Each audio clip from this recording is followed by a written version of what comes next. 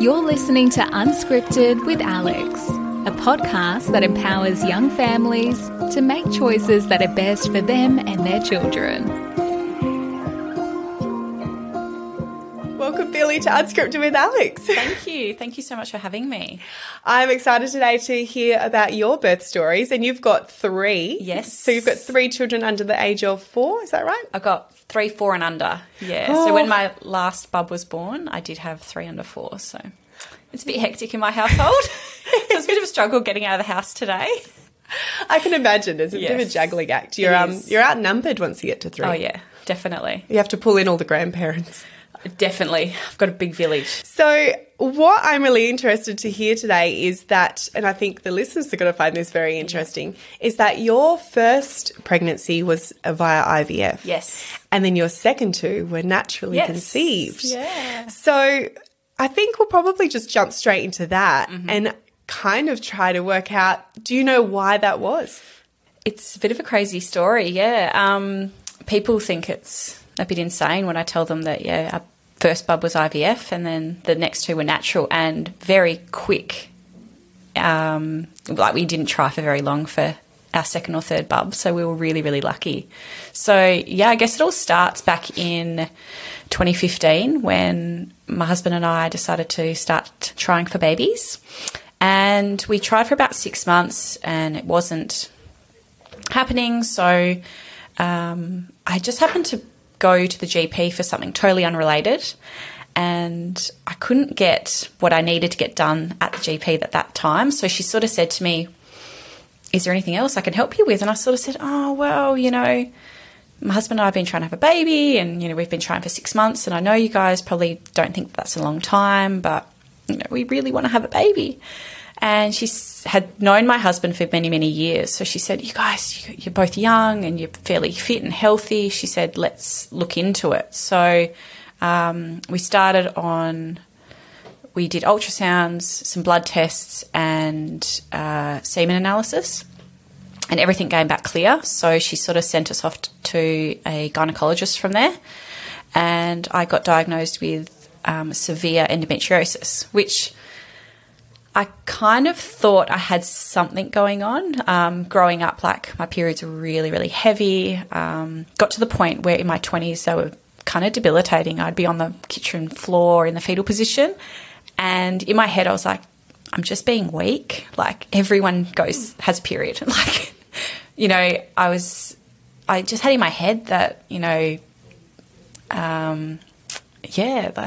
that was just how it was meant to be. And I was like, I'm being a bit of a wuss. Yeah, I was diagnosed with severe endometriosis. So I went in for exploratory surgery and I remember my doctor telling me after, he said, normally this surgery takes about 20 minutes. Like we go in, we have a bit of a look. If there's any kind of adhesions, we burn them off and, we go from there. And I came out and he said to me, we were in there for over an hour and a half. And I was like, oh. And he said, I don't know how I haven't seen you 10 years ago. And I was like, right. So I think it was a pretty severe case by the sounds of it.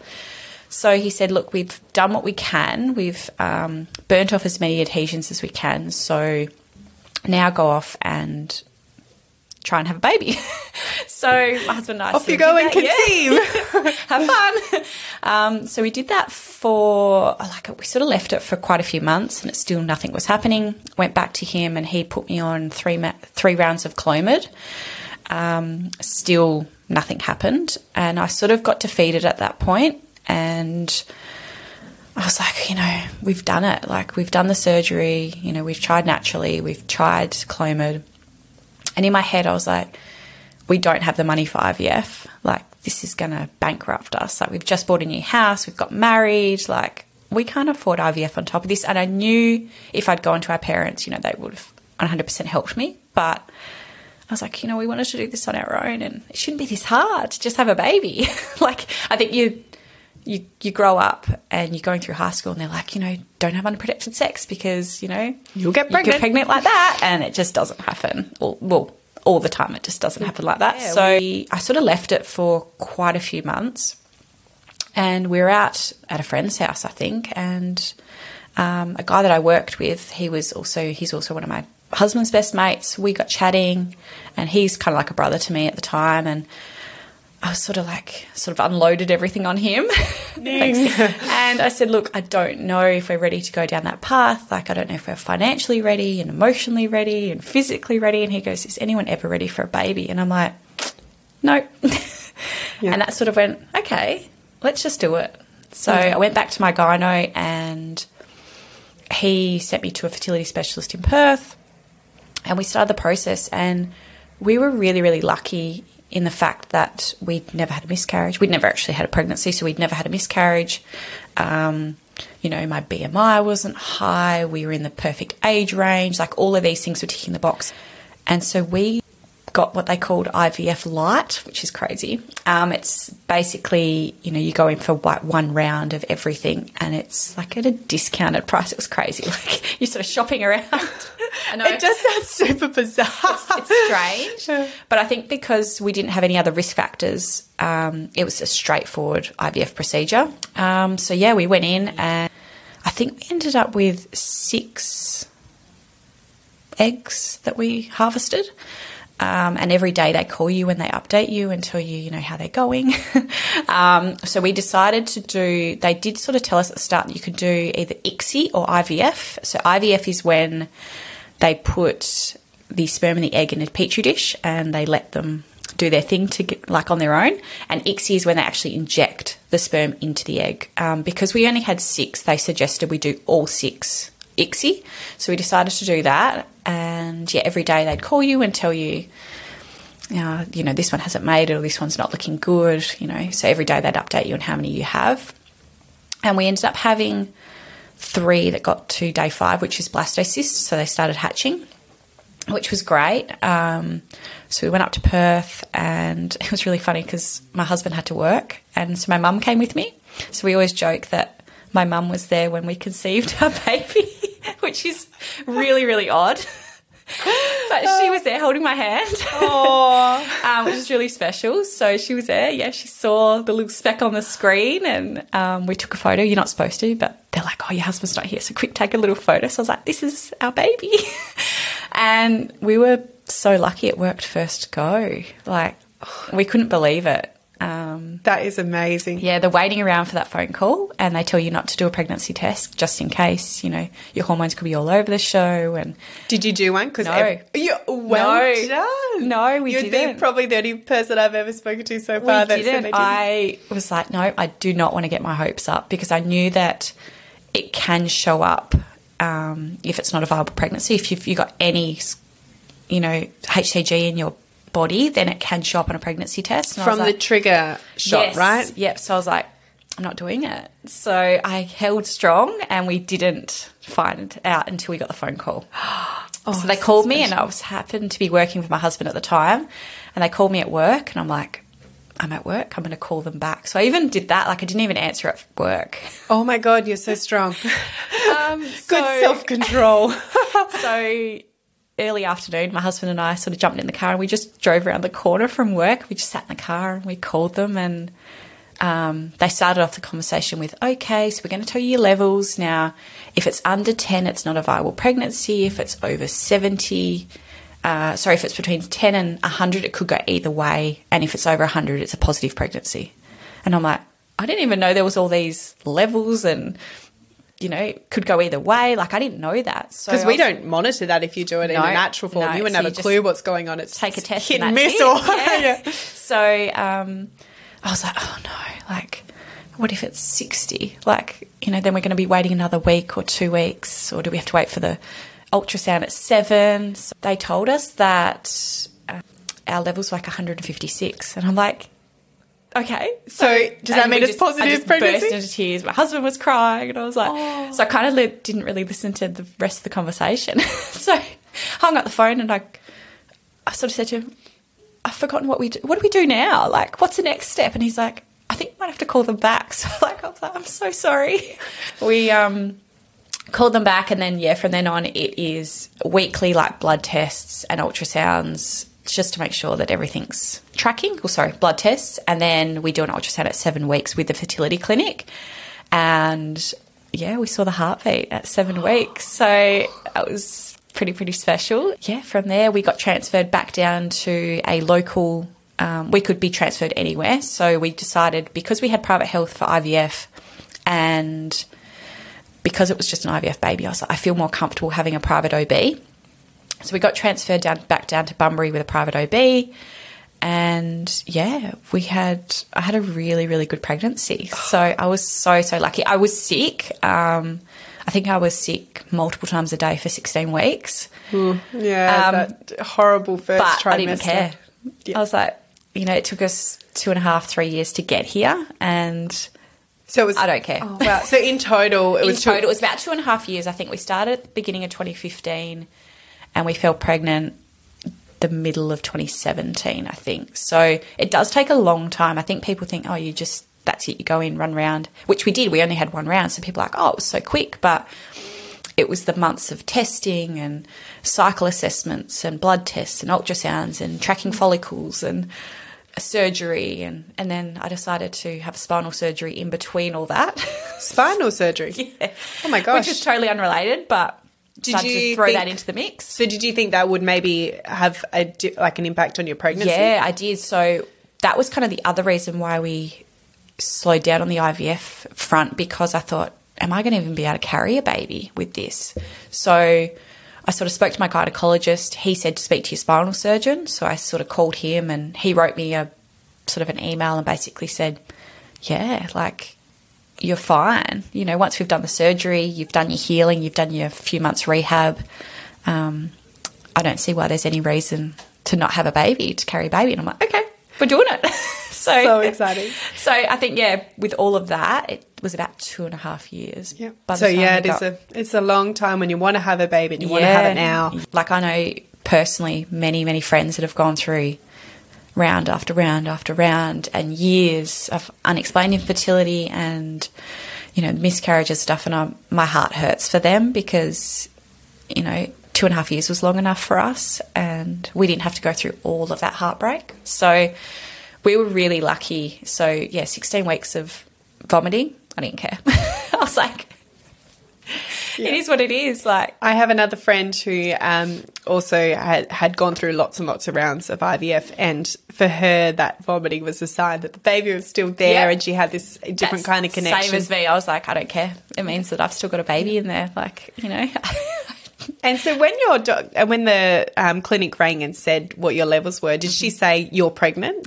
Yeah, I think she said, I can't remember. I think she said anything over 100 is a positive pregnancy. And I'm like, okay. And she goes, and your levels are 156. And I'm like, she's like, congratulations. And I'm like, oh my God. I'm still getting goosebumps now thinking about it because it was really, really special. And we were really funny because all of our family knew that was the day we were going to find out. So we had to go home and pretend we were just very stone cold. We were like, we're not giving this away, because we'd planned to tell all of our family at the same time that night. And we drove from Bunbury to Busselton with my mother-in-law, and she honestly thought that it didn't work because we were that good. But could you imagine if then you told the whole family it didn't work? Oh, yeah. That would have been devastating. It would have been hard, but we were like, we just needed to tell everyone at the same time, get it out there. So, they were there sort of cheering us on from the sidelines. So we thought, we're just going to tell everybody. Yes, why not? So we had my dad on FaceTime, we had my brother on loudspeaker, we had, I think, my sister and my mum. I think my nan was there. We had everybody. I think my father-in-law was on speaker. So and then we told them, and there was lots of tears. But my mother-in-law, she was even more emotional because she's like, I so thought it hadn't worked because you guys played it so cool. So I was like, okay, we did good. Yeah. Back to the start where you were talking about with your period and the debilitating pain that you had from it. It's so common for us to have in all sorts of different illnesses that we might have in the body, for us to hold that and get used to it and make it our norm when it doesn't need to be the norm. Yep. And the fact that you had such a severe endometriosis and was just trying to push through it all. I think because I've gone through life with my mum being so strong, like she's gone through so much. And I was like, you know, it's a period pain. Get over it. Like, why are you being such a wuss about this? And the older I got, the worse it got, which is what happens. So it got to the end of high school and I was calling mum and saying, can you just come and get me? And she's like, yep, okay. So off to the school, she came and got me and we went home. And then in my early 20s, I'd have days off work. My husband would come home and I'd be on the tiles in the fetal position in the kitchen just crying because I was just in so much pain. And I was like, I'm just a wuss. Like this, because I just thought this, everyone, you know, half the, you know, of the world's population has a period. Get over it. And it wasn't until my surgeon came out and he said, you have one of the most severe cases he's ever seen. And I was like, okay. Explains a lot. Explains, you know, and I was like, so then that sort of set me up for like my first labour. I'm like, I can do this without any drugs because I'm strong.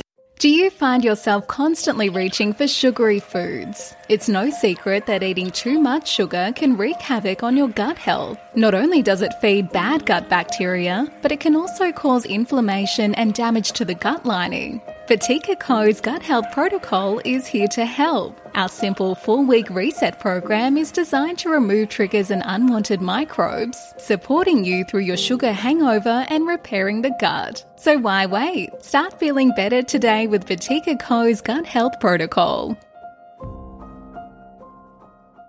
So let's go into that then. Yeah. How was it after you got through that first trimester and the nausea? How was the rest of the pregnancy? Yeah, great.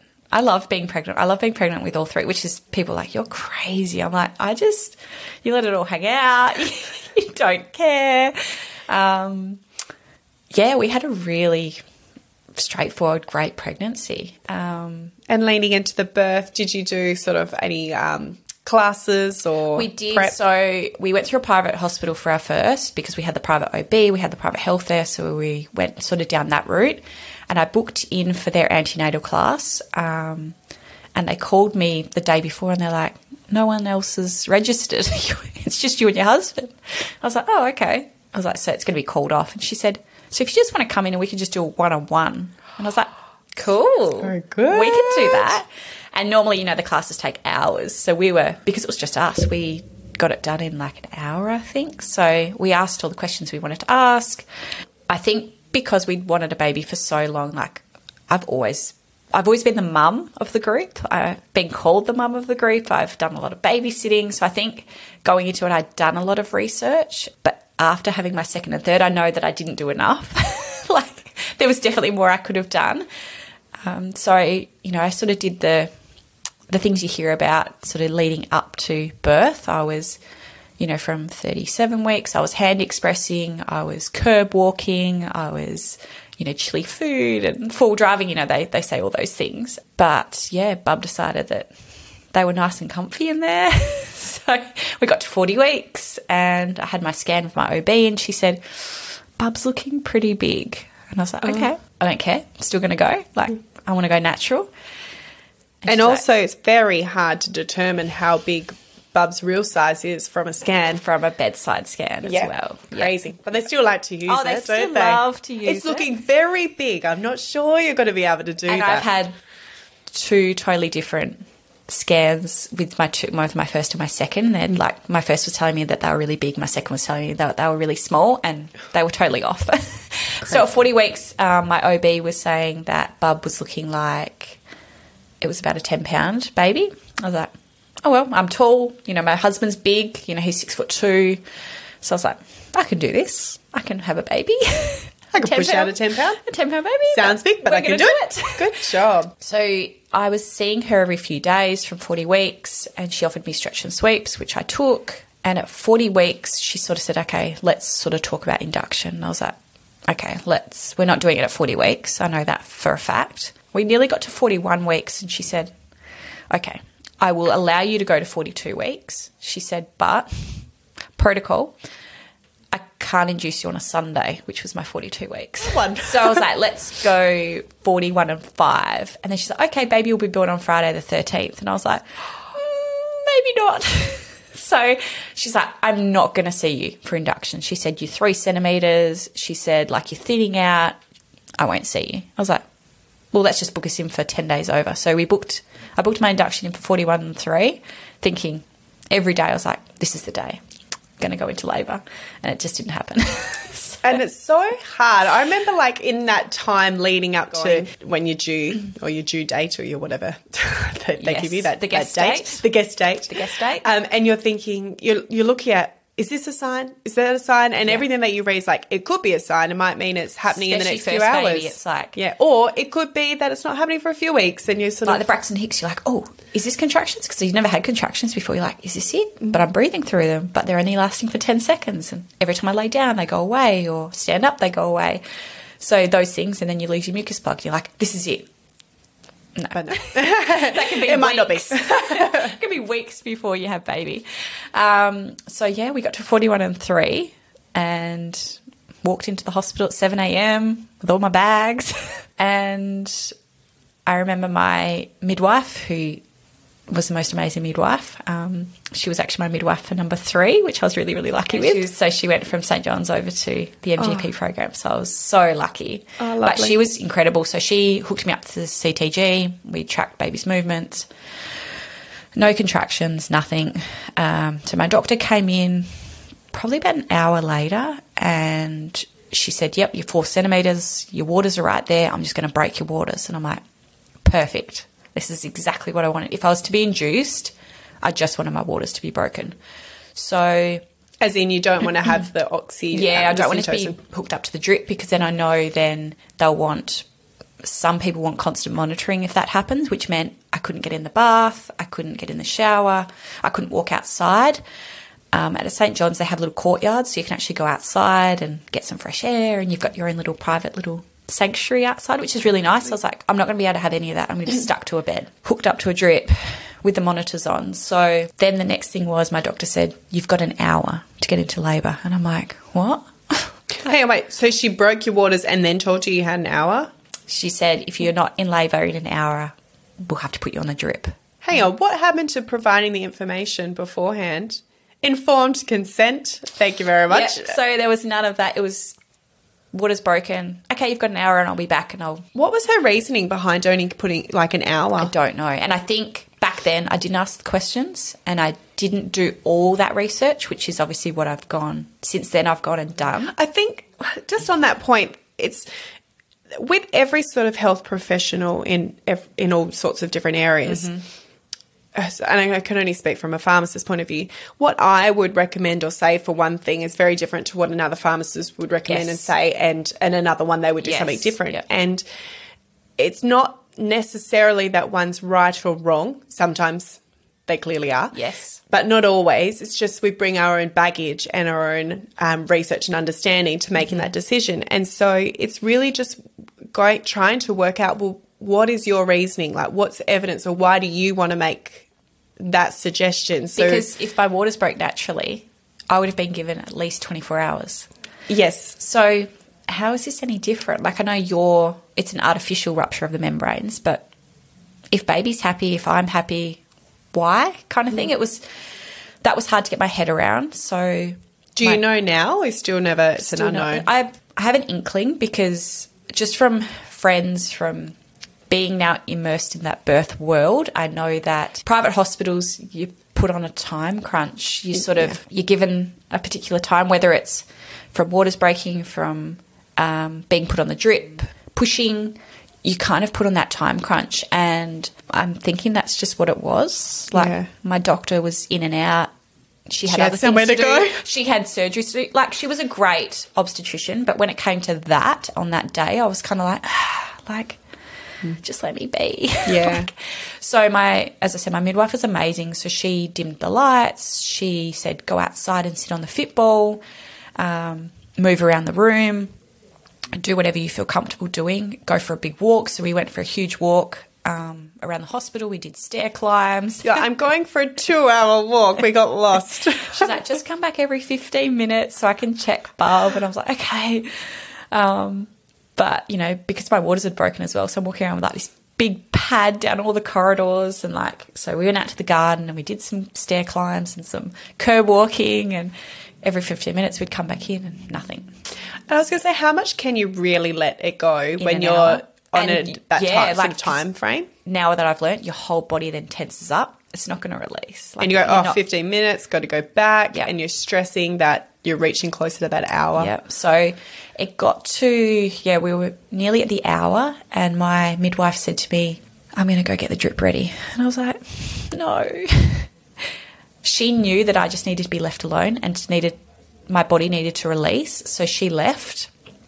She was gone for a very long time because by the time she came back in, I'd had 3 contractions because my body had just went, fine, okay, whatever. I don't even care anymore. Like, hook me up. I'm just going to be stuck to a bed. So she came back in, which felt like forever. And she's like, is anything happening in here? And I was like, I've had 3 contractions. She's like, oh, have you? So she knew. She knew that my body was just so tense because I was worried about that time frame. Midwives are fabulous, aren't they? They're incredible. They're incredible. So, I got put back on the monitor and I was having consistent contractions. So she's like, we're all good to go. You can have a baby. And I'm like, yay. Once the contractions hit, because I'd had an ARM, they were pretty consistent. They were sort of minute on, minute off from the start, which obviously in a normal labour they sort of ramp up, whereas it was bang, like. Oh, so even just with having the rupture. ARM, and I thought that was the case, but because my second was ARM, my third was natural, it definitely is so different. Ah, okay, so you felt different. It. Yeah. I think because baby was so comfy in there, and it's like, hang on a second, now I'm coming out. Like, what's going on? What happened to you my releasing my home? waters? Like, what? I was sitting on the fit ball for quite a while, and then my midwife suggested, do you want to hop in the bath? And I'm like, yes, please, put me in the bath. She said, well, it's going to take a while to fill, and I'm like, I'll sit in it empty. I don't care. So she gave me the handheld shower, the nozzle, and I was just doing that over my belly while the bath filled, which was so good. That's such a good idea. Yeah. So while the bath was filling, I was just in it, and she had the bath running and the shower, and so I was just putting that over my belly. And you still create a little cave for yourself, so even though it's the not lights full. were off. We had my music playing.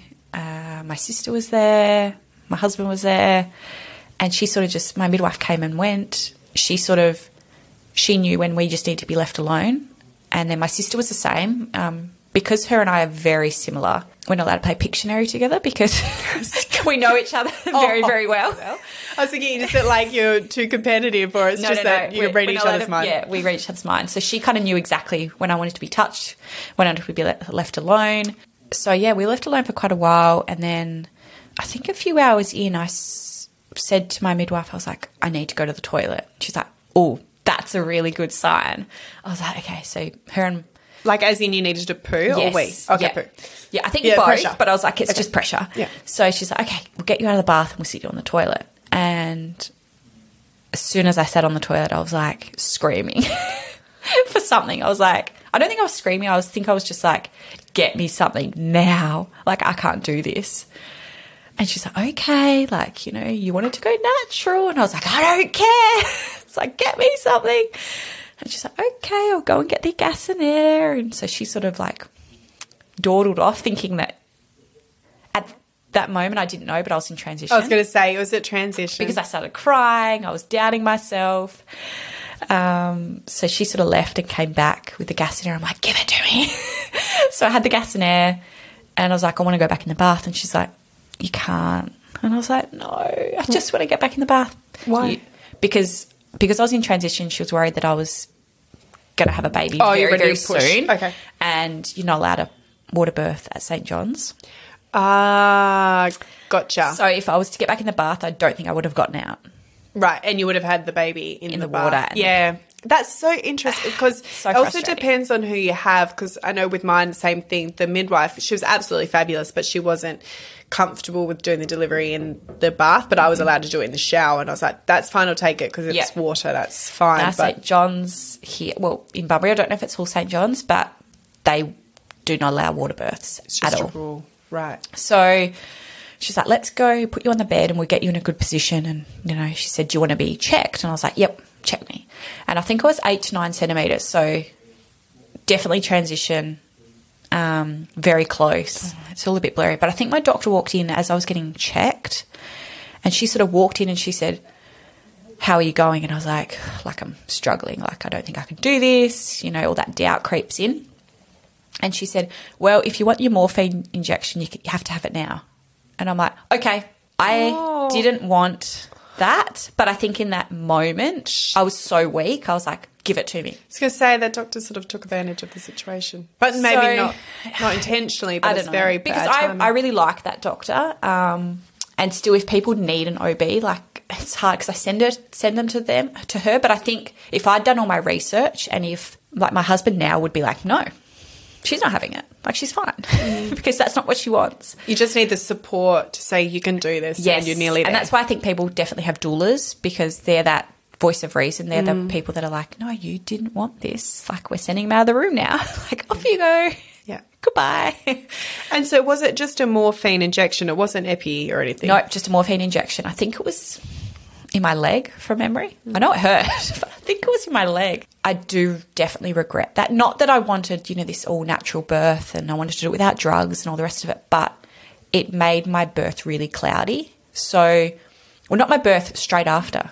Like, I was kind of like in a bit of a daze. Which, as soon as it went in, yeah. Well, no, as soon as Bub was born. So it doesn't take effect straight away. So they're worried that if you do it too close, it affects baby. Yeah. And if you do it too far away, it doesn't have any effect. So they're like, you need to do it now. But I think I then dilated really quickly and I was ready to push. So Bub came out fine. Like, I think I was up on my knees over the back of the bed, and because I was like, I don't want to be on my back. Especially having spinal surgery, I'm like, I don't want to be on my back. I want to be up, whether standing or kneeling. So I was up on the back of the bed and I birthed him. Well, at the time we didn't know it was a him. Birthed him on my knees, and they sort of, my midwife, she sort of scooped him up, pushed him through. I put him on my chest and rolled over, and my husband got to check first, and yeah, it was a boy. So we were so happy, like, lots of tears. My sister was crying, my husband was crying, I was crying, and I was like, we waited so long for you. Like, it was really, really special. He was on my chest for a while. We got delayed cord clamping. Oh, beautiful. I birthed the placenta naturally, so I had physiological third stage, and we got to, like, they were showing us the placenta. My sister took photos of it, and then I actually got it encapsulated. I did that for all 3 pregnancies. So that was pretty cool as well. But the morphine definitely affected me once Bub was here. So I was trying to breastfeed, and, like, I've got pretty big boobs, so it's a bit difficult, especially when you're sort of laying back in the bed. So I was trying to breastfeed, and, like, my husband was calling our family, and I was getting stitched up at the time. Like, it was all happening. Yeah. And you're in, like, a bit of I had a second-degree tear, which the morphine helped for that. Oh, well, that's good then. At least something paid off from that. I just remember being in such a daze. Like, I was kind of, my voice sounded deep, and I was talking slowly, or I felt like I was talking slowly, and I sort of couldn't position Bub properly, and yes, I was really annoyed about that. Did you get any nausea from it? No, I was really lucky. I felt a bit woozy with the gas and air, but those first few puffs are a bit like, woo. Okay. But after that, I was fine, and it didn't take long to sort of exit my body, and Bub was totally fine. I think because it affected me after, it didn't affect Bub at all. So he was happy and healthy, and my big baby, 8 pounds 7. Oh my God. 10 days over. So, not big baby. He was pretty long. He was 55 centimetres, but he was 8'7". Oh, that's crazy. It just shows, like, how often are they actually right with that? I mean, anyone could guess that measuring it's 10 pounds at 40 weeks, and he was, 10 days over, and if you say it, if you're going to say you've got a big baby, you say it enough, one of them will eventually be a big baby, but not because that's exactly ultrasound right. No, that's exactly right. So, he got taken off, all of his checks done, so we got a lot of skin to skin. We attempted the first little breastfeed there, and then he got taken off. Husband stayed with him the whole time. He was like, I'm not letting him out of my sight, kind of thing. He was like just standing over the top of him. Once I got stitched up and all cleared and everything, and I was feeling better, my midwife so amazing. She helped me to the shower. She basically like carried me to the shower. She's like, you'll feel so much better. Here's a chair, like here's this. Don't worry, your hubby's out there with Bub. They're having skin to skin. So he got skin to skin with him, which was pretty special. And then, we were moved down to recovery, and that was lovely. Yeah, the good thing about private hospital is we did both get to stay there together, and we stayed there for 4 nights at the end, I think, which I didn't need, but it was a bit like a hotel. Yeah. And you got to worry about food washing. coming in. They, the tea and coffee cart came around with bickies. They special. do have a pretty nice setup in Bustleton Hospital for first time as Yeah, well, I where you have have a heard double that. bed. Yeah. Yeah. But how good is that first meal that you have? Oh, so good. So good. And it was really funny because we knew the lady that was coming around to deliver the meals. She kind of knocked at the door and she like put it in the door, and I'm like, is that you, Yvonne? And she's like, yes. I'm like, do you want to come meet the baby?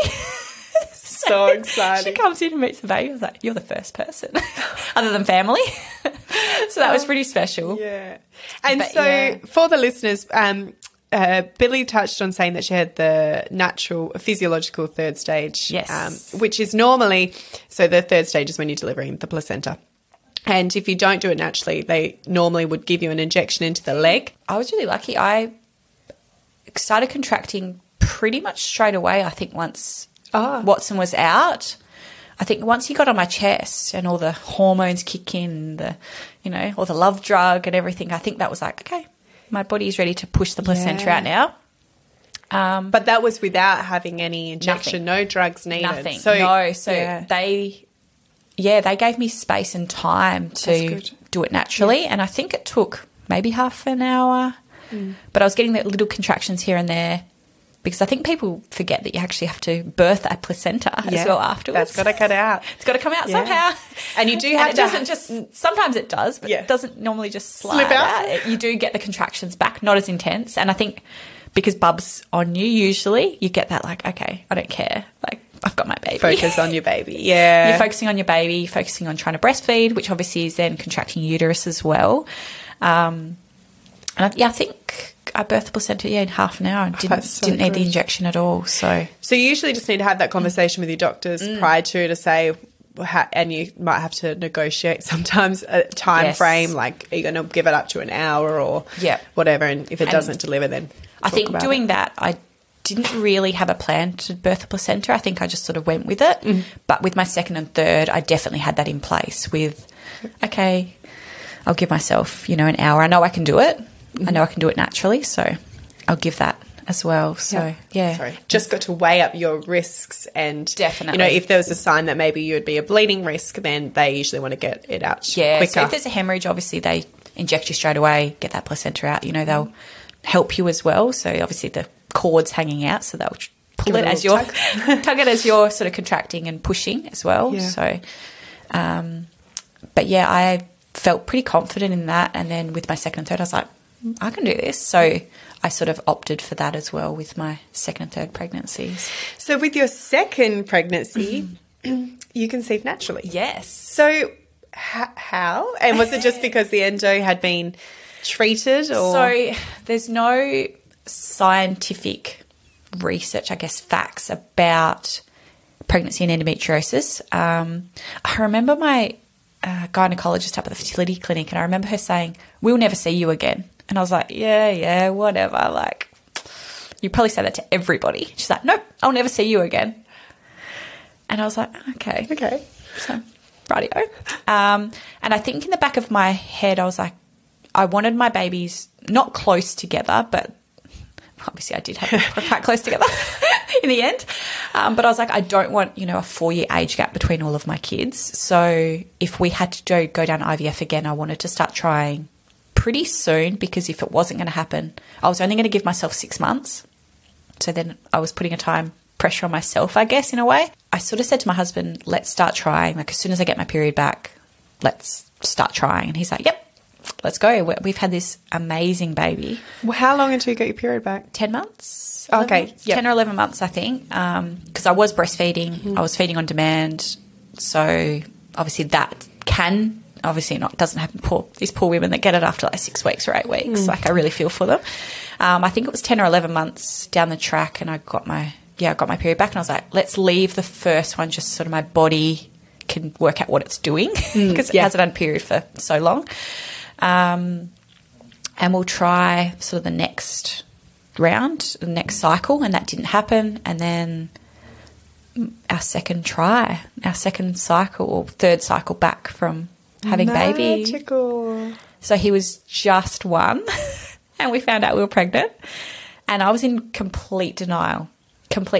So I was not in the fact that I was like, I don't want this baby, like, oh my God. I think I was the fact that it was never going to happen this easy. And I was trying to feed Watson, and he was screaming at the boob, screaming. And I was like, something's wrong. He's sick, like firstborn babies. It's like something's wrong. We need to take him to the hospital. And my husband's like, he's just crying. Nothing would soothe him. So I was in the shower with him. I was in the bath. We were like, I had him on the boob the whole time. He was getting on the boob and pulling away. And I'm like, he's got an ear infection because he wouldn't feed. Did you just not like the taste? So I pumped, and I was like, my milk's blue. And I was like, isn't it interesting the colour changes of your milk? It's so crazy. Your hormonal changes is insane. I was like, it's blue. And I was like, oh, it's because, I've only just got my period back. My hormones are all settling. It is what it is. And I remember sending the photo of my milk to a girlfriend of mine who's also a nurse. And she's like, you're pregnant. And I was like, no, I'm not. She's like, yeah, you are. And I'm like, no, definitely not. So you hadn't done a pregnancy test? No, I hadn't done a pregnancy test. So we took him to the hospital that night because he was such a placid, calm baby. And for him to just be screaming for hours, I was like, there is something wrong with him. Like, there's no temp, there's no nothing. Like, now I'm like, if there's not a limb, like, hanging off or severe blood, like, we can do that at home. So we took him to the hospital, and my nurse was like, he's fine. There's nothing wrong with him. I'm like, but he won't drink his milk. And I'm like, he's boob obsessed. And she's like, could you be pregnant? And I was like, no. And she's like, are you sure? And I'm like, no, definitely not. Like, he took 2.5 years in the making. Like, we didn't get pregnant the second go. And I was at the shops the next day, and I was like, I'll just buy a test just in case. And I was buying a present for a girlfriend's little girl. She was also 1. And while they were wrapping it up, I think I went to the toilet. So I was like, I'm just going to do a test here. So another shopping centre pregnancy test. It's the third one on this show. Maybe it's becoming a thing. So everyone just like, that seems to be the ideal place. Just do it in the shopping centre. Because you bought it. Like, I just bought it. I was like, I just may as well do it now. Like, gotta know. Yeah, I'm waiting for something anyway. So went into the toilets, and I didn't even look at it. I sort of did it, wrapped it up in my handbag and just put it away. And I went and got the present and came back to the car, and I was like, oh, better just see. And I took it out, and it was 2 strong pink lines. And I wasn't due for my period as well. And I think that's what was, like, I wasn't late for my period. I wasn't even due for it. So I think that was sort of messing with me. So it was, yeah, they were there. I was like, oh my God. So the girlfriend who I was buying the present for her little girl, I messaged her and I was like, she's like, I told you. What do I do now? Like, I have to go and tell my husband. He was at work. So I drove to his work. He was the office manager at the time. And so there was a few people I think he may have been the only one there. And he came downstairs, and I was like, I know why Watson's been screaming. And he's like, why? And I'm like, and he's like, what? So he started crying. I started crying. And I was like, this just doesn't happen. Like, IVF for first baby. Oh, and yeah, beautiful. We got pregnant with our second. So, oh my gosh, and that's so Watson exciting. He was like 2 weeks. He was 2 weeks before this test. So what happened then with the breastfeeding? Did you end up? Did he wean? No, okay. He was boob obsessed. So. Okay, and kept screaming, or just got used to it? So it only took 2 days for him to be like, okay, I'll adjust to this. Like, it's my new norm, sort of thing. So yeah, it only took him maybe 2 days to be like, okay, I'll keep having this funny coloured, funny tasting milk. And obviously, because, all the hormone changes in your body with pregnancy. So he fed until nearly 3. So I tandem fed the 2 boys for 13 months. So he dry nursed, that was a bit rough through pregnancy. Because it was painful? Yeah, because he was kind of getting a little bit frustrated because there wasn't anything, but it was still calming him enough to settle him at night time. And I love breastfeeding. I love that bonding time. I love it when their eyes roll back in their head and they start to fall asleep. And it's a very handy sleep tool.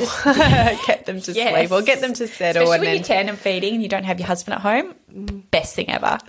Put them both on, they both start to fall asleep and you can just roll one off one side and roll one off the other. So good. He dry nursed through pretty much my whole pregnancy. I think I lost my milk at about 12 weeks. Okay. And I didn't obviously get it back until my colostrum came in sort of late in my 30s.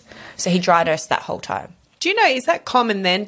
Or does everybody usually lose their milk? Or no, some people still get a little bit. And some people lose it from the minute their lines come up on their test. Okay. So I think everyone's a little bit different. But, yeah, I definitely lost – I think there was maybe a tiny little bit there because obviously he would have been totally like, I'm not – what is this? But he never had a dummy as well, so I was kind of his dummy. So I guess that the dummy is modelled off of the female. There we go. We are the superior. We are. We are not like diminishing ourselves to being dummies. Everything. They do. Boobs fix everything. So – yeah, it wasn't until, 36, 37 weeks when I could hear him sort of like swallowing again. I was like, oh, I think my colostrum's coming in. So, what did he think of that? Just out of curiosity. Yeah, he loved it because he didn't have anything for so long, and then all of a sudden he was getting this like rich, creamy goodness. I think he was kind of like, yeah. Imagine what that's doing for his health system, yeah, gut health, and wow, he put on a few kilos. I think so. Not that much because he was only feeding sort of like once a day. It was only at night time that we'd have those feeds. And at that point I was like, I'm happy to tandem because I didn't want to take it away from him because he was still so little. Like he was 20 months when I had my second. To me, he was still a baby. And I was like, he's already going to be going through a massive change with this baby coming along. I'm not going to take his comfort away from him either. So I was happy to tandem, which... they were both really, really good at tandem. And he was only down to one a day, but obviously when my milk came in, he was like, let's go. Like, I want it 10 times a day. And I was like, no. Like, I've got a newborn just once a day. And that was really special because it was still my really special one-on-one bonding time with him at night time. Oh, okay. Yep. Yeah. And so how did you kind of work through that then managing? So he didn't feel funny that the other baby was getting more boob time or? I think because from the minute we came home, I fed in front of him and I was like, look, we're going to share. Like, mum's going to share her milk or you're going to share your milk with your baby. And he was quite fascinated with this baby. He was like, oh, okay. Like, he didn't really communicate. He's only 20 months old, but he was like, oh. And then straight after I was like, look, you still get it. Okay. And so... because we were in the hospital for, I think, 2 days when I had my second. So when I came home, I fed in front of him and then I was like, okay, now you get your milk as well. So mum's not taking it away from you. So he was pretty happy. He was like, oh, yeah, cool. And then I think it was that night I did my first tandem, like newborn on one side and him on the other. And I'm like, okay, I've done it. What was that like? It was pretty amazing. Like I've got some really cool photos that my husband took and my friends have taken me feeding both the boys. Was he trying to like touch the baby at the same time? No, because I did the footy holds. So like I had one side and one the other because I was like I couldn't sort of do it on top of each other. But there was definitely the longer it went and the older my youngest got, he would like stroke his hair and they'd hold hands, and which was really special. Towards the end I didn't do a lot of tandem, but there was nights where my husband was like at football training and I was like, I need to get them both to sleep. How am I going to do that? You can't tell a 20-month-old, sit there, wait for mum. I'm just going to go off into the bedroom and feed your brother for an hour. Like, you just can't. So it came in really, really handy. So I could feed both and they'd both fall asleep. And I'd sort of, like I was on my bed and I'd sort of roll my toddler off. And then I'd pick up my newborn and go and take him into his bed and put him in his bassinet and then transfer my toddler. So... So good. I felt like I was winning at that point. I was like, yes, like I've done it. I've got Do both this. my kids to sleep. But I think yeah, it's that was a pretty really, cool- really lovely to hear that, because we probably don't hear enough of that, of how you can do it you can, yeah. by feeding and getting to sleep and working with both of them and just using your best asset, Yes, literally. literally. To get your children to sleep and make them feel comfortable. And it's Yeah. not a bad thing. There is a big story out there that feeding your child to sleep and giving them boob for comfort and comfort feeding and all of that is a bad thing. It's not a bad thing. Nope. Not a bad Definitely thing not. at all. We were made to do this. And especially, you know, when, as I said before, that the eyes rolling in the back of the head and their eyes closing when they fall asleep, that's that big boost of melatonin that you're giving them naturally to put them to sleep. Yeah, so good. And it's like, you know, people are very against, you know, feeding on demand, and it's crazy. It is. So I boob wherever, whenever, I don't care. Love it. So in front good. of people, Yeah. at the football club. Whatever. The first few times I was like, my husband's friends are probably like they're all younger as well. Like none of them had partners at the time. Like no one had babies, and I was just like, You're setting the standard. I don't care. It's a good standard to I don't set. care. This is the norm, people. Yeah. And I think because I had my close girlfriends up in Bunbury, you know, most of them have all breastfed and extended breastfeeding as well. So I was just surrounded by it. Oh. And our husbands were surrounded by it. And our partners were surrounded by it. And I think it just wasn't a weird thing, especially for my husband. He's like, go for it. He's done a breastfeeding study with me before. Like, he sees the benefits in it. He sees, you know, how relaxed and chilled your babies can be after, and get them to sleep like that sometimes, which is so good. Yeah, people pay a lot of money when they're all to try to go to that sleep comfort, like that. yeah, exactly. So, especially I think when they get older, there's definitely a stigma against breastfeeding toddlers. And like, my son was nearly 3 when he weaned, and he could have kept going. I did wean him. Was it challenging? No. Okay. No. So he was ready. Yeah, I think he was ready. I was ready. I was very touched out by that stage because my second son, we had a few issues with him, so he just wanted to be on the boob 24/7. And so by that stage I was like, just one less set of hands on me and one less thing. Like I was very, very touched out. So we got to a point and we sort of talked about it for a while, and we got down to like every second night and then every third night. And then I just give him a cuddle, or my husband would just cuddle up with him, and he was fine. So I think he was definitely ready, but he was nearly 3 when he weaned. Towards the end, I probably wouldn't feed in public with him, I think, because I didn't care, but I think other people were like, this is a bit weird. And I think because I had another baby as well, they were probably like, people think that when you're feeding 2 babies as well, you're taking milk away from the other child, which is not the case, obviously. Yeah, at I all. never even thought about that. But I think people think, but your toddler's getting all this milk, and what about your newborn? I was like, he's totally fine. He's all good, trust me. He's Let me know totally if he's fine. Our boobs are amazing. Yeah, they Breastfeeding- just because they go off of what the demand is. Yeah, their saliva. Spider-Man, So, yeah. and that was the other thing when I was feeding those first few days after my second son was born. My newborn was getting colostrum and my toddler was getting milk, Hang on, which is crazy. how? Because their saliva tells your milk ducts what to give them. So, yeah. My mind is blurred. It's crazy. It is crazy. So, and I didn't think it was possible, but I pumped straight after both of them, and I was getting, like the yellow liquid gold out of one, and I was getting milk out of the other. I had no idea. Yeah. That's insane. It's like when they get sick. So Oh, yeah. same I know thing. that one. That's good. Their saliva tells your milk ducts, give them more of this, give them more of that. The sleepy ones, so when you're getting tired and it's nighttime, it's giving them melatonin. It's amazing. Crazy. The immune one, I think, is just so interesting that it just tells your body, okay, we're getting this And sort the older of the illness. baby gets, it doesn't matter. Because people think, once you hit 12 months, it's not doing anything for them.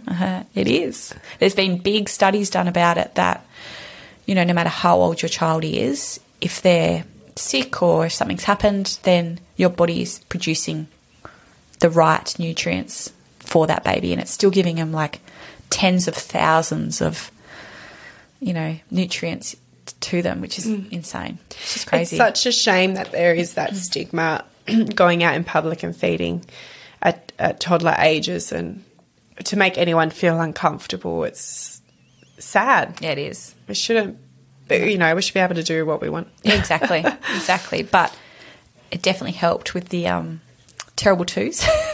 they were, boobs are great for terrible twos.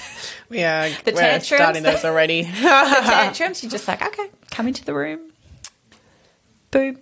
We're all good now. Relax. We're all good. Yeah. Off you go. So I do want to talk, though, about your second pregnancy. You told me that you were diagnosed with gestational diabetes during your second one. So you didn't get it with your first one. No. And you also didn't get it with your third No. one. Very interesting. So when were you diagnosed with the gestational diabetique? I can't remember when the GD test is. I think it's towards the end of your second trimester, early I feel third. like it's somewhere around 20 to late 20. I think it's maybe late 20s. 20s. Yeah, I think it's late 20s. So I just went off to do it like I did with my first, and I wasn't thinking anything of it. And at that stage I was planning a home birth. Okay. So that threw a spanner in the works as well. So I was planning a home birth with my second with the MGP program. And so I just wasn't I was like, I had this great pregnancy with my first, you know, cancelled my private health. I'm like, I don't need that anymore. I'm having a home birth. Like, I'm having this beautiful home water birth, you know, with my family and, you know, all the things you wish for. And yeah, I got a phone call from my midwife and it was, this is what's amazing about MGP. I think she called me at like 6:30 at night, which no doctors are going to do that. So I think, yeah, she called me and she said, oh, have you heard from your GP? And I'm like, no. And she said, oh, you've got GD. And I'm like, what? And she said, look, what we do first is we do the diet controlled method, and we see if it's something in your diet, and if we can control it, then you may still be cleared for a home birth. But if you're on insulin, home birth is taken off the table. So I was like, okay. How do you feel hearing So I had a bit of a cry. Yeah. I sort of let it out. We were actually right in the middle of doing our positive birth program, the hypnobirthing classes through the hospital. And if I wasn't doing that, I think I would have totally been derailed. But the fact is, they give you so many tools and, you know, things that are thrown your way, you sort of know how to deal with. So I went into it and I was like, you know what? Even if I have to have a hospital birth, it's going to be beautiful. And you can still do a beautiful hospital, as little intervention as possible if you have the right structure in place. Yeah. So I went into with the mindset that, okay, if it is insulin and if we can't have a home birth, then I'm going to make a hospital birth as beautiful as I can. So I got sent through to the diabetes educator at the hospital. They're fantastic. They're so informative. They give you sort of all the tools you can. They give you like a food map, and you have to have a food diary for a week, and you send that in every day, and you have to check your levels. I think it's 4 times a day you're pricking your finger and checking your levels, your blood sugar levels. And my 3 during the day were always fine. I could pretty much control all of those. It was my fasting, which was my morning one, that was always my issue. And she's like, I went back after a week and my diabetes educator said, it's not diet. Like, it's just your body. It's your placenta. It's like your pancreas in the end. So you have to be on insulin. And I was like, no. So I got put on insulin, and I think I was having 12 units a day, which isn't a massive, from what I've heard, it's not a huge dose. I think they start you at 6 from memory, and they increase every 2 doses every day until your fasting is under 5, I think it is. So I still followed the diet as well, because I was like, you know what, if I'm doing it, I may as well be as healthy and as prepared as possible. During birth, I was checked as well, which kind of sucked. Like, I was, in the middle of a contraction over the pool, and they were like pricking my finger, which kind of sucked. Yeah, you don't really want to be touched sometimes. But there was no real explanation for why. No. And often there's not. And sometimes it just, that was sort of what the diabetes educator said. She said it just happens sometimes. She said some women are on 56 units, like massive amounts, or 60 units, or I was on 12. So I knew that I was on a really, really low dose. So I kind of took that as a positive, and I went, you know what? If I'm only on a really low dose, I think I can get this beautiful, positive birth experience out of it, which I still did. So I was really, really lucky, and I still continued with the hypnobirthing classes because I was still, at that point, planning on a water birth.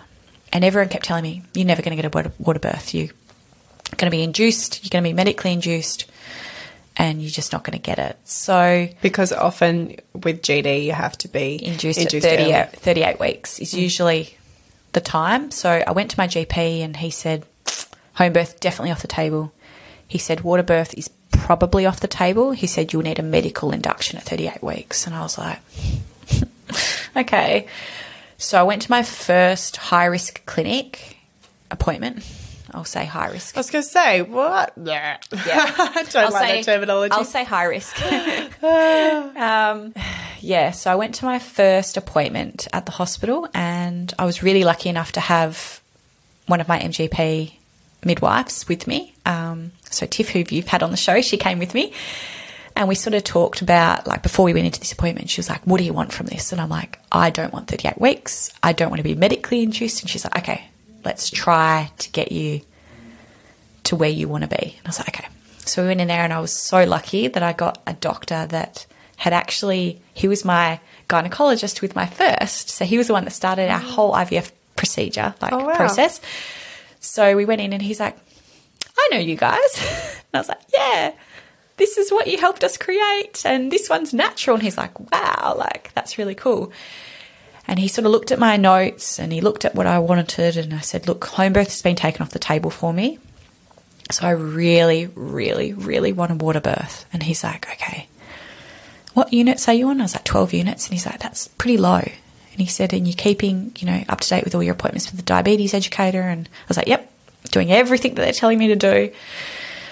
And he said, 38 weeks is normally the induction date. And I was like, why?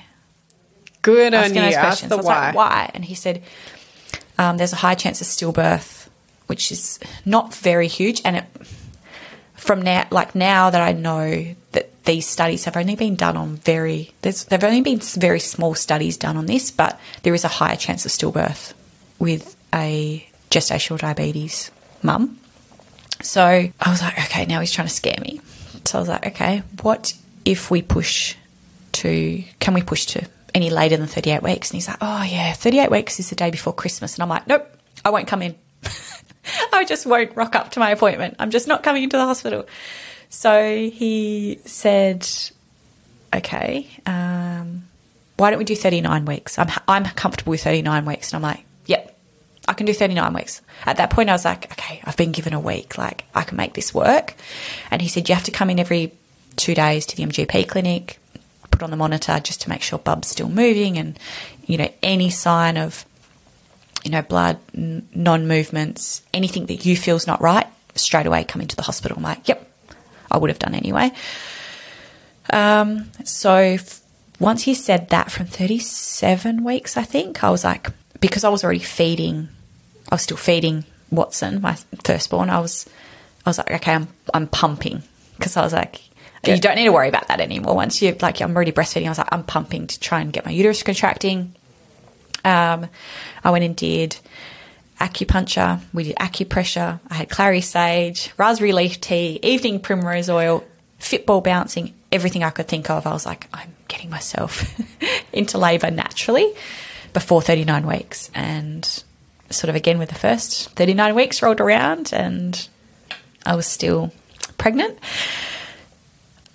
But my midwife had checked me just the day before and she's like, you're 3 centimetres. And I was like, yes, that means I should be able to have an ARM, so same as my first, so artificial rupture of the membrane. So she said, you don't need to come in tonight to have the balloon catheter put in. You can just come in tomorrow and we should be able to break your waters. And I'm like, yes, something obviously worked, or a combination of all of those things. I did have stretch and sweeps done while I was having my CTG monitoring as well. I'm like, 2 birds, 1 stone. Let's do this. Good on you. So I think maybe it was a combination of everything. I don't really know, but we came in sort of same as the first, rocked up to hospital. So I've never actually known what it's like to go to hospital in labour because I've never had that. Sort of same as the first time we rocked up, my midwife. So because I was in the MGP program, I had that continuity of care, which was, it's invaluable. Every woman should be able to access something like the MGP program or a private midwife because it changes things dramatically. And with nearly every other illness, and first of all, pregnancy and birth is not an illness, but with obviously, but with every other kind of medical condition, you do have continuity of care. So why is it different? And I think, you're like, oh, who's your doctor? And I'm like, doctor's not delivering my baby. I'm delivering my baby. But also the doctor most of the time has nothing to do with it. They just stand off in the corner. Like, it's the midwives that are there all day, every day, seeing babies delivered and helping mums to birth their babies. So to have that continuity of care is just, it's invaluable. And, I paid big money for my first private OB. There is no way she would let me message her at 10 o'clock at night because I was worried about something. Yeah. Or 6 o'clock in the morning, or, phone calls over the weekend, house visits, like. But you get that with your private midwife, don't you? You do. And you get it with the program? MGP. Oh, my gosh. Yeah, so that made a huge difference. Like, I had to go to the clinic towards the end. Obviously, I had to go every second day. But other than that, I went once. Every other antenatal appointment was at my house. Oh, so good. Especially when you've got another child there that's running with around. With a toddler, it's so hard. You either have to completely strap him into a pram and entertain him somehow. It's usually with wiggles or food or both.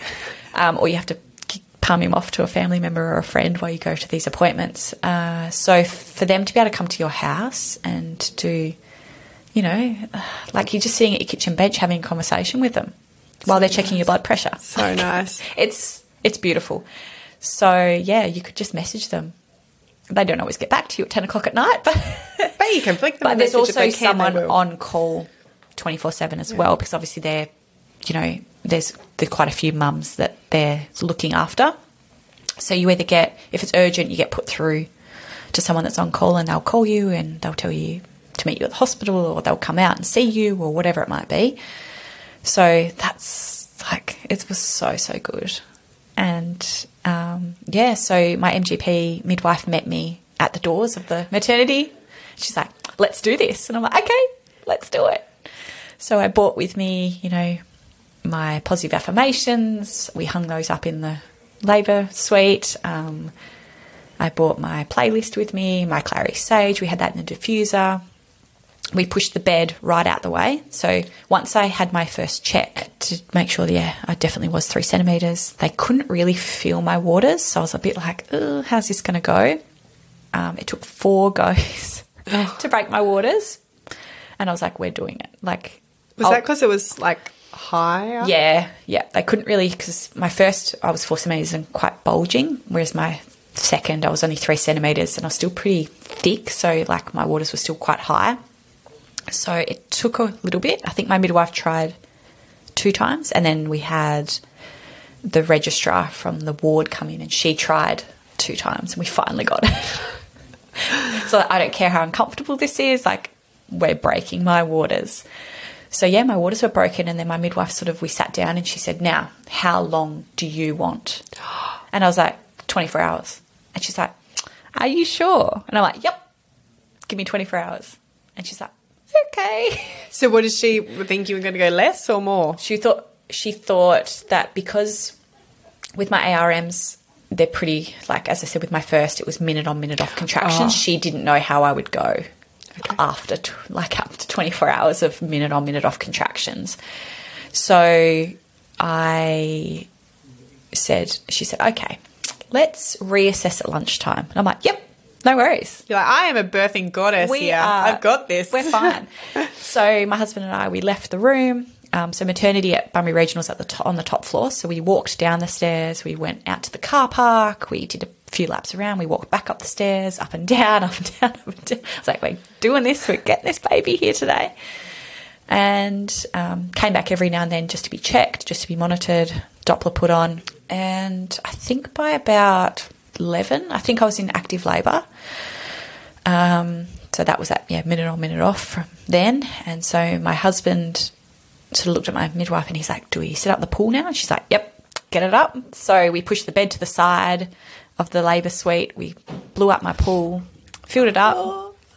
And my sister arrived. My sister-in-law arrived. So we had a bit of a... Oh, you had more coming in this time? We had everybody.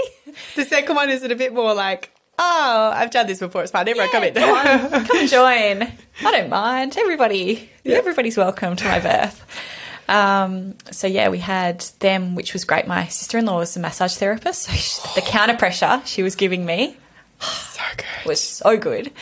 And at the end, I had one of them taking photos and one of them videoing, like right at the end as well. So that was pretty special. Oh. But they were feeding me, they were giving me water between the two of them, and my husband obviously as well. So you managed to get your water birth with GD? Yeah. Oh my God. So I think just after lunch, I think I got into the pool just after lunch, and I was like, yes, this is what I wanted. This is all I wanted. So I did a lot of movement in the water, which is so easy, so much easier in the water than obviously on land. So I did a lot of movement, and it was right at the end, which transition again, I did the whole, I can't do this, like bawling my eyes out. I was actively pushing, which I think at that point I was just like, I'm tired. I can feel that pressure. I'm pushing baby out. And my midwife was like, I hadn't had any checks at this point either. So my midwife's like, I don't know if you're 10 centimetres. Like, seems like you've been pushing for a little while. I don't know if you're at 10 centimetres. So I was like, oh. She said, baby might not be in the right position, or you just might not be dilated to 10. So I just don't want you doing anything right now. She said, I'm going to have to get you out of the bed, onto the bed. And I was like, no, because I knew once I got out of that pool, I wouldn't get back in. And I really wanted to have my baby in the water. I think I just... So why did you think you wouldn't get back in that case? I think just... Once I got onto the bed, I think that's where I would have stayed. Unless my husband physically lifted me up and put me back in the water. So it's such an effort to move. Yeah, by that stage. So I sort of did that. That's when I was like, no, like I'm not doing this. And, the tears started, and she's like, okay, let's just move you off from your bum onto your knees. And I'm like, okay. So that was that first stage of getting me up out of the water. Now I know that she was just moving me into a better position. So she didn't actually want to check me. She didn't want me out of the pool. Well, maybe she did, but she'd since told me, she's like, I just needed you to change positions, and I needed you to get that energy from somewhere to do it.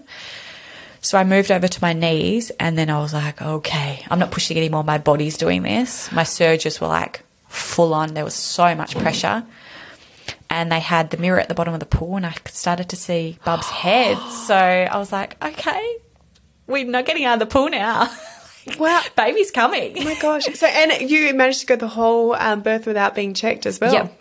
No, didn't get checked. From obviously, my 3 centimetres at the very start to popping my waters, didn't get checked. So that's that thing with the midwives. They just know. They know the noises. They know your movements. They know transition.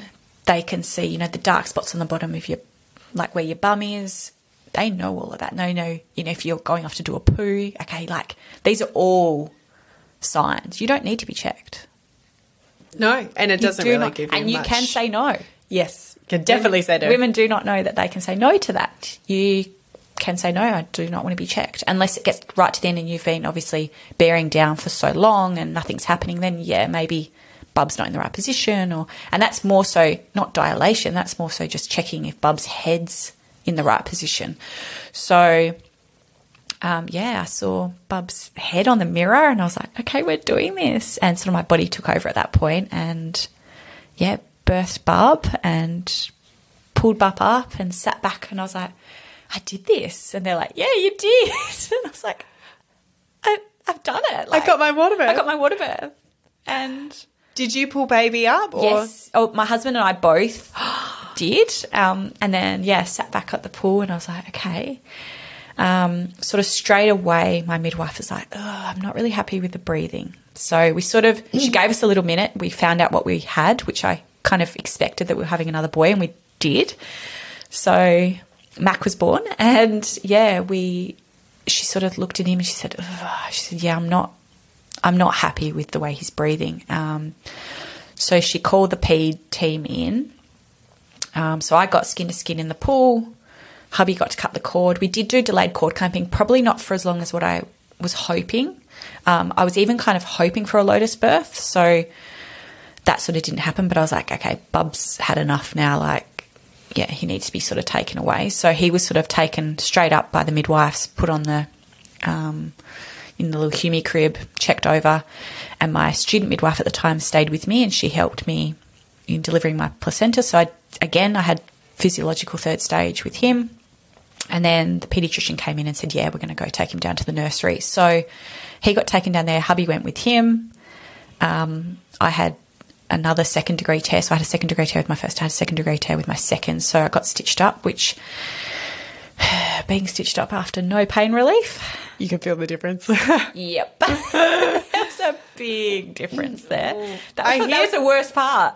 I've heard people say that. And it wasn't the stitching, it was the local anaesthetic. Oh, wow. Okay. The little needles into a very sensitive area that's just pushed a baby out. Yes. That was a bit rough. And so did you tear in the same spot as? Yes. Okay. And so is that common then normally you would tear? I think they say, from what I've read and what I've heard, they say if you have kids 2 years apart, it should be okay and you may get away with not tearing. But because my babies were born 20 months apart, I think I just hadn't left it long enough to heal, possibly. And it was just a second degree tear, whereas my first was at the end of a second degree. So I think maybe the water helped, movement helped, but it tore in the same spot. So, yeah, that was pretty uncomfortable. Comparing your first birth and your second birth, sounds like you had a lot more things in your second birth in the room to create a beautiful place. What did you do differently, do you think, in knowing how your process was going to go? Doing the positive birth program or the hypnobirthing classes, that opened my eyes to so many more things because, they go through the whole transition and, don't just reach for the drug straight away, which, if you want drugs, go for it. But I personally didn't want that, and I knew that clouded my birth the first time. So I was like, what else can I use? So we did definitely hypnosis. We did my husband was reading positive affirmations I hung them in the room, so he was reading them to me in my ear. So he was whispering them to me. I was telling myself, you can do anything for a minute, which is totally true. You can do anything for a minute, which is the length of a contraction. So I was talking, I didn't call them contractions, I called them surges, because your body, as soon as your body hears pain or contraction, it sort of like tenses up. So that then makes it harder to let go, to, release. To release it. So all of that changed. Having like the pool in the middle of the room with the bed pushed to the side, it wasn't a medical space anymore. It was my birth space. So having that as well, we had the little fake tea light candles going. We had the blinds down. It was pretty awesome. Sounds awesome. Pretty awesome. And I didn't think it could get any better until I had my third. Thank you for listening to Unscripted with Alex. This show was brought to you by Batika Co.